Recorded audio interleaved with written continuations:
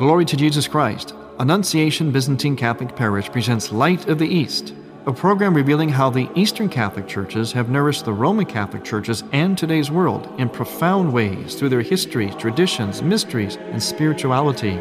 Hello, I am Father Thomas J. Loya, pastor of Annunciation of the Mother of God Byzantine Catholic Church in Homer Glen, Illinois. And this is the story of the Eastern churches, an inspiring story of faith, courage, intrigue, mystery, spirituality, dissension, and reconciliation. But most of all, this is an expression of a great experience of faith through our unique divine liturgy.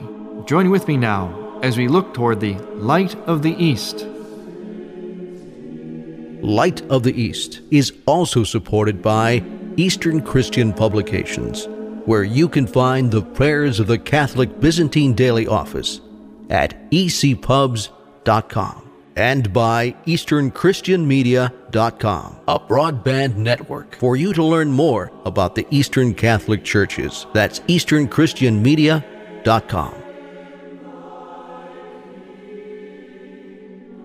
Christ is risen. Indeed, he is risen. Welcome to Light of the East. I'm Father Thomas Loya, your host. We are still, of course, in the midst of the season of the radiant resurrection, the Paschal season, the magnificent season of the Church. Although we're coming up on the official ending of the Paschal season itself, per se, in other words, the 40-day observance, that'll be this week because we'll observe the ascension of our Lord into heaven. But today, this is the Sunday in the Byzantine liturgical calendar, according to the Gregorian calendar, of the Sunday of the Paralytic. If you've been listening to this program for a while, you'll notice that we sort of emanate outward from the empty tomb and different themes each Sunday in our Byzantine liturgical calendar, which have a lot to do with not only the meaning of the resurrection, its relevancy to us today in our lives, but also to the Church, to the sacraments, especially baptism and Eucharist. On this program, we present the riches of the Church, East and West, primarily the Eastern lung of the Church, as John Paul II referred to it. But we do so also in a way in which we can present to you what is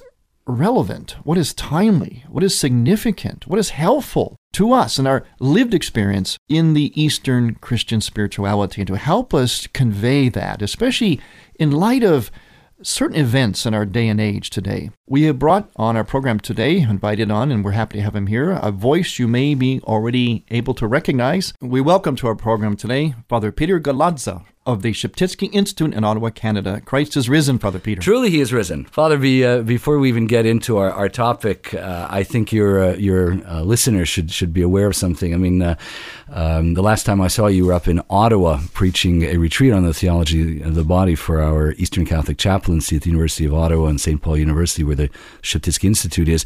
And, you're a very modest guy. You're not going to toot your own horn. So I think it's good when every once in a while a guest comes on the show and is able to say something that's an incontestable fact, which is the retreat that Father Tom Loya preached in Ottawa was just a marvel. He was able to accomplish something that rarely happens today. The first night we had about 85 young people, which in and of itself is quite astounding. Usually, my experience is you get a certain number of people the first night. The next night, inevitably, there's a drop. Well, Saturday night, Father went from 85 people to 120 people, and by Sunday night, it was up to 140. And most importantly, I mean, the testimony, the witness to our Lord Jesus Christ and the truth, the truth that the Catholic Church proclaims about the body was proclaimed loud and clear, and it was received in a really beautiful way by some very, very, how shall I say, these are the future leaders in Canada. We had law students who came up to Father Tom after the third night and said, wow, I thought I knew something about sexual morality, the Church's position on these things, but it was a real eye-opener. And these are the people that are going to be in the courts, judges, forming public opinion in the future. So, Father Tom, it's a thank you from all of us up in Ottawa, the true North, strong and free, at least for the time being. Thank you, Father Peter. It was an honor for me to have been invited to speak, so I'm glad it went well. And Father Peter, as you heard at the beginning of the program, especially in light of recent events, that especially here in America, I mean, you're from Canada, but you know America very well. We've been, of course, laboring under this recent terrorist attack in Boston. And it probably raises a lot of questions in people's hearts and minds, fear, anxiety, perhaps even test of faith, etc.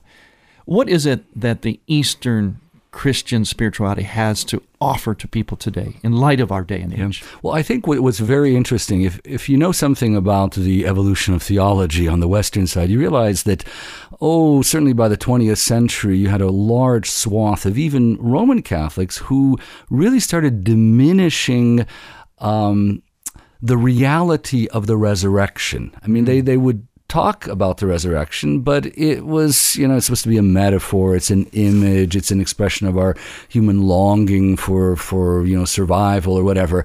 Well, you'd be hard pressed to find an Eastern Christian theologian, whether Eastern Orthodox or Eastern Catholic, who would question the reality of the bodily resurrection. In other words, we on the last day will be raised by God in a way that includes our physicality. Now, what does that mean? So people say, well, okay, big deal. Well, what that means is that all the fear that so many of us walk around with every day, the fear concerning, well, what if, something horrible happens to me? All that fear is relativized because we are in the hands of God. Now, does this mean that we take stupid risks? Does this mean we don't defend ourselves? Of course not. But, if we as North Americans, as Westerners, start walking around being suspicious of every relationship, every foreigner, every person that comes our way that we've never seen before, we're going to, in fact, we're going to be ceding the victory to these people. And most importantly for us as Christians, it's to believe that we can proceed into the future with the knowledge that our Lord Jesus Christ takes care of us, not just in some theoretical way. And it's not even just that, we believe in the immortality of the soul. I mean, even the pagan Greeks believed in that. I mean, Plato believes in immortality of the soul. We believe in the resurrection of the flesh. Our very bodies will be raised up. And so that gives us a confidence. I mean, imagine all the martyrs, the last thing people want to hear about today is martyrdom and sacrifice. In the early church, that's one of the first things you would have heard about because this is what made the Christians distinctive. Their willingness to confront life, to confront death, to confront all sorts of horrific events with a spirit of profound peace. They were able, as it were, to walk above it all because they knew that the Lord Jesus Christ, no matter what happens to them, is going to raise them up on the last day. And this raising up of our bodies, Father Peter, like people might be thinking, raise my body up. Gee, I'm fat and bald. I don't want that body forever. Yeah. Well, yeah, they obviously need to do a little more scripture reading and realize that, of course, St. Paul talks about, the fact that this is a glorified body. And if you look at what happens with our Lord in the resurrection accounts, I mean, he's, his body has different qualities. And by the way, what's very interesting in the last 30, 40 years, it's actually become a lot easier for people who in the past may have been skeptical to accept some of this teaching about the resurrection because, of course, with our knowledge of DNA, we realize that the material dimension of us is much more a code than it is some kind of static reality. Now I'm not trying to diminish the very mystical reality. I mean, you're never going to be able to explain what the glorified body is like. But the point is that the moment we get away from this idea of the human body as this static thing, okay, so it then decomposes. Well, what does that mean? These ashes are going. Well, what it does mean is that in our physicality, ultimately, we will be raised up. We will survive. And this, by the way, ties in directly with the ascension because, again, this is something you won't even hear about this very often, but it's certainly in our hymnography. It's certainly in the authentic teaching of the church. I mean, the Lord raises the human body on high. Now, this gets really mysterious because they say, okay, well, then those cosmonauts who went up into the skies, into the heavens and came back and said, well, we were up there and we didn't see any God up there, I mean, they, if we believe this thing about Jesus having raised our bodies on high, then somewhere those cosmonauts should have seen him sitting on a throne somewhere. Well, that is, of course, is to just turn the whole profound mystical reality into something quite trite and, as it were, all too terrestrial. The point is that in a way that our mind can't comprehend, and yet in a way that is thoroughly reasonable, Jesus, our Lord, the pre-eternal Word of God, by taking on human flesh, by becoming flesh, it's not just taking on, it's becoming flesh, he has united that physical reality to the divinity in an inextricable way, and in his ascension, that physicality, our bodiness is raised on high. So, this touches very directly to your, of course, favorite theme, theology, the body. I mean, this gives us a sense of how crucial the body is for all of this. And we say in our liturgical text, in our hymnography, as you referred to, we actually say that Christ has mounted the human body on his throne. He's enthroned the human nature. There's human nature enthroned on the very throne of God. And then it's interesting, Father Peter, I love the liturgical text where it talks about how the angels are watching this figure ascend, and they're asking, who is this? What is this happening? Yeah. They're watching human nature ascend. Right. So even the angels have trouble figuring it out. So we shouldn't feel too bad, And again, Father Peter, for me, the great genius of our liturgies and liturgy is that it immerses us into this reality. For instance, we celebrate, and we're going to celebrate the Ascension, but we also celebrate during this Paschal season, the fact it was right after Easter, Paschal Sunday itself, the Sunday of St. Thomas, which is all about, and again, that crucial detail from John, that although the doors were locked, and we say that in our Troparion, our liturgical text, we make that detail, although the doors were locked, he passes through them, which means he was spirit, but then he says, touch my wounds. So he's also very physical. He's as much spirit as he is physical, as much physical as he is spirit. And somehow those are commingled. They're together as one reunited person. And the additional beauty in all of that is that it directly relates it to the cross, because of course there's a tendency for us sometimes, especially, with the New Age stuff out there, to be really enthralled by all this, the human body raised on high, divinization, etc., which is absolutely true. We believe that. We will never stop proclaiming that.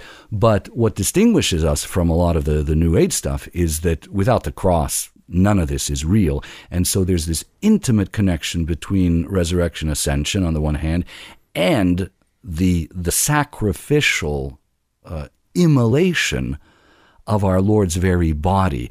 And on Thomas Sunday, we draw attention to that in a very, very specific way, because the resurrected body of our Lord is not one that is somehow, it's not as if he goes and gets some plastic surgery, and then comes back and says, hey, look at this one, I mean, he's coming back and showing his wounds, and that has profound significance for us. Father, we're coming up on break, but before we do, tell the listeners where they can find out more about you. About me? Well, the Sheptytsky Institute website has all sorts of information about me, and certainly our programs, which is much more important. So that's sheptytsky.ca. I'm Father Thomas Loya on Light of the East.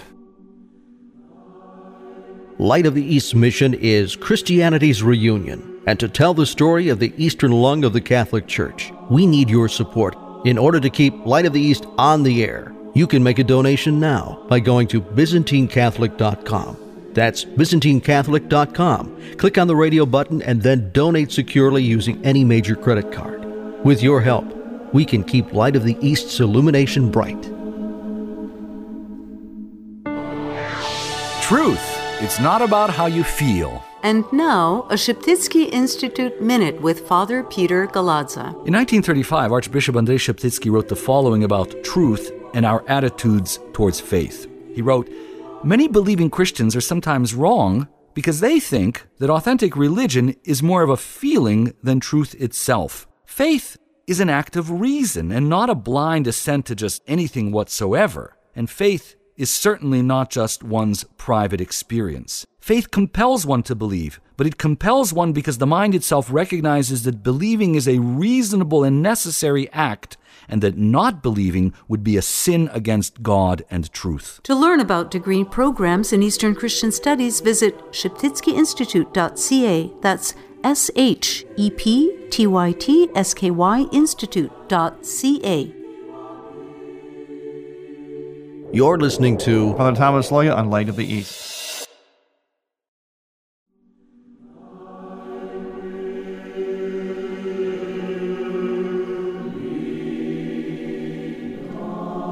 Welcome back to Light of the East. Christ is risen. I'm Father Thomas Loya. Again, our guest today, a very esteemed guest, happy to have him here, Father Peter Galadza of the Sheptytsky Institute in Ottawa, Canada. Father Peter, I mentioned at the beginning of the program that this program is being heard on what would be in the Byzantine liturgical calendar, the Sunday of the man born blind. In other words, the story of Christ curing the man who was born blind. You know, having our vision corrected, being able to see as God wants us to see, as He created us to see, to me, that is the challenge today. That is the goal today. Help our listeners to see with the eyes of faith these great horrors, these tragedies, the pressures, the anxiety that we live with today, especially in our culture. Help them to see, how should they see, and what difference does it make to see with the right, correct eyes of faith? Well, you know, we already mentioned the importance of belief in the resurrection as the foundation for overcoming all fear. St. John Chrysostom says that most of the time when we're sinning, it's because of our fear of death. We're afraid that if we don't do this, somehow, well, for example, we won't get a promotion. If we don't get a promotion, we won't have more money. If we don't have more money, we're not going to be able to buy this and this. If we don't buy this and this and this, who knows? We might end up dying. You know, I mean, it sounds crazy, but actually, deep down inside, a lot of our thinking sometimes goes in that direction. So we've already talked about the importance of a really pervasive belief in the resurrection as the way to overcome fear. I think that the other dimension in all of this, and you raised it when you say, okay, opening our eyes, getting the right vision, it then, and you know, this ties with what we were talking about earlier, it's about making sure that we have the right idea of who God is. You know, when people today say that religion has been and remains the greatest source of all conflicts in human history, I always point out, well, yeah, if it's false religion, if it's bad religion, it'll breed conflict, you know. So the question is, you know, what do you believe? And we cannot stop repeating that ideas have consequences.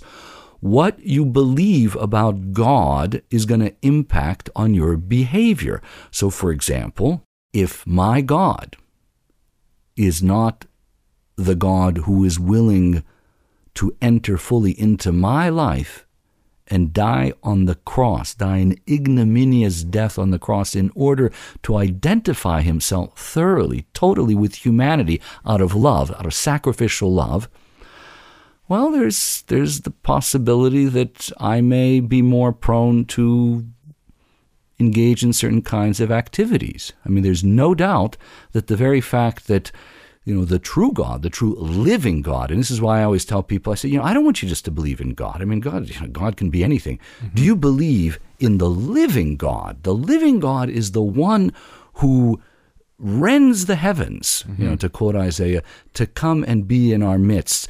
And that kind of religion, if you believe in that kind of God, that kind of religion will never lead to violence. It will never lead to anything sinful. It's just like, Father Peter, you know, if we truly believe that God, as we talked about earlier, it became incarnate, took on our nature, well, that does something to the quality of human nature. Then we read in the letters of St. Paul how he says, remember, you are the temples of the Holy Spirit. As you say, if that is real to us, if you really believe that, you see that in another person, then no, you can't hurt them. Absolutely. You cannot kill and you know, and there's another very important dimension in all this.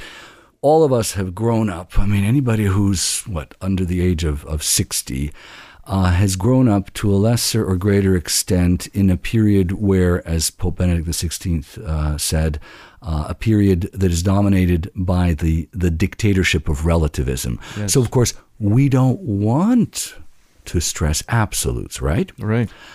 Well, what if one of the absolutes that you proclaim and believe in is that we are to love even our enemies and to do good to those who hate us? So what you do, you put in your list of absolutes, God is one, as Father, Son, and Holy Spirit. That's an absolute, the Trinity. God, the second person of the Holy Trinity, became one of us, became flesh. Jesus Christ is the pre-eternal Word of God. The Church is established by Jesus Christ to be the new humanity, and the Church is a sacrament in which sacraments are celebrated. That's an absolute. In other words, that's something that you need. That's something without which the human race will not be changed. And by the way, along with all those absolutes, and we could go on and on with different dogmas of the Church, along with those is the absolute that when I encounter somebody who even spits upon these realities and hates what I'm proclaiming, I still am obliged to pray for that person. I'm obliged by that same Lord who took on flesh, who became flesh in our midst. I'm obliged by that Lord to bless that enemy, to pray for that enemy, and to love that enemy. The moment that that's part of the mix, nobody should be ever allowed to accuse Christianity of fomenting violence, of being some kind of divisive force. And it'll divide people, but it'll divide for the sake of the good, in the same way that any kind of evaluation analysis has to involve a kind of division. And I reminded the words of G.K. Chesterton to some of these challenges of that religion creates violence and so on. He said, it's not that Christianity has failed. It's been tried, but found difficult. Right. Well, yeah, and actually, you know what's really fascinating, and I'm going to share this because I just heard this recently. The real violence that occurs in human history starts occurring once people reject God. There was, I think it was Baylor University down, I think it's in Texas. Anyway, it's a respected university. They, did all of the standard. They follow all the standard procedures for historical investigation, and they determined the following: that in the entire history of Christianity, 2,000 years, during that entire period, the number of people who have died in violence involving Christians would be around 5 million, okay, in the space of 2,000 years. Now, that doesn't get anybody off the hook, okay? We, as Pope John Paul II said in the year 2000, we sincerely repent for any kind of violence that one Christian has brought on someone, another Christian, or on someone else. But compare that with the violence that has been generated by various isms, right, within only the 20th century. Let's not talk about 2,000 years. Just within the 20th century, between nationalism, communism, Nazism, we are talking about probably maybe 250 million. Because people say, what do you mean 250 million? Well, you've got all the deaths during World War I, a lot of nationalism there. And then once you factor in the victims of communism in China, that story has yet to be written. I think that we will never know the full statistics, but, there were tens of millions of people who died regularly in various government-engineered famines, etc. And then, of course, you got the whole Soviet, quote-unquote, experiment. You've got communism, socialism in Africa. So, this whole, this whole myth about Christianity being such a violent religion. I mean, it's exactly that. It's just a myth which is used by people. Well, I mean, it's insidiously used by all sorts of people who want to, of course, make sure that they reject the truth of Jesus Christ. The problem is that they claim to be very honest and they claim to have integrity in their analysis. Well, okay, let's compare the statistics then, you know? Right. Yeah. So, Father P., I'm going to share with you and the listeners something that actually happened to me. This is a true story. It's going to sound, I know it could sound like, well, I'm supposed to say this because I'm a priest with this radio program and so on, but this is what happened. When I first saw the announcement of the bombing at the Boston Marathon, I know, of course, you're looking at horror. You're looking at just raw evil. What welled up in me, and this is literally my experience, what welled up inside of me was the words, and it actually came to my lips. I actually said it as I'm standing from the TV. Christ is risen from the dead, by death he trampled death, and to those within the tombs he granted life. And I thought, why am I thinking?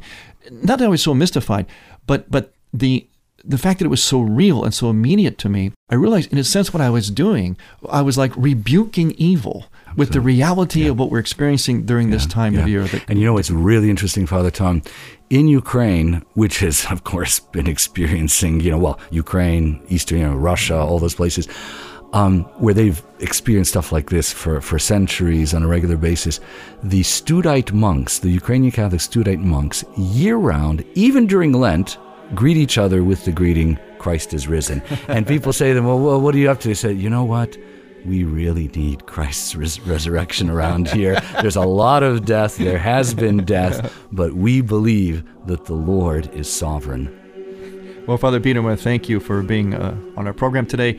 And also thank you for these wonderful Sheptytsky moments you've been sending to us here on Light of the East. I think our audience has been appreciating it as well. God bless you. Christ is risen. Again, our guest today was Father Peter Galadza from the Sheptytsky Institute in Ottawa, Canada. Once more, the website? It's sheptytsky.ca. Thank you, Father Peter. God bless you. Thank you. I'm Father Thomas Loya on Light of the East.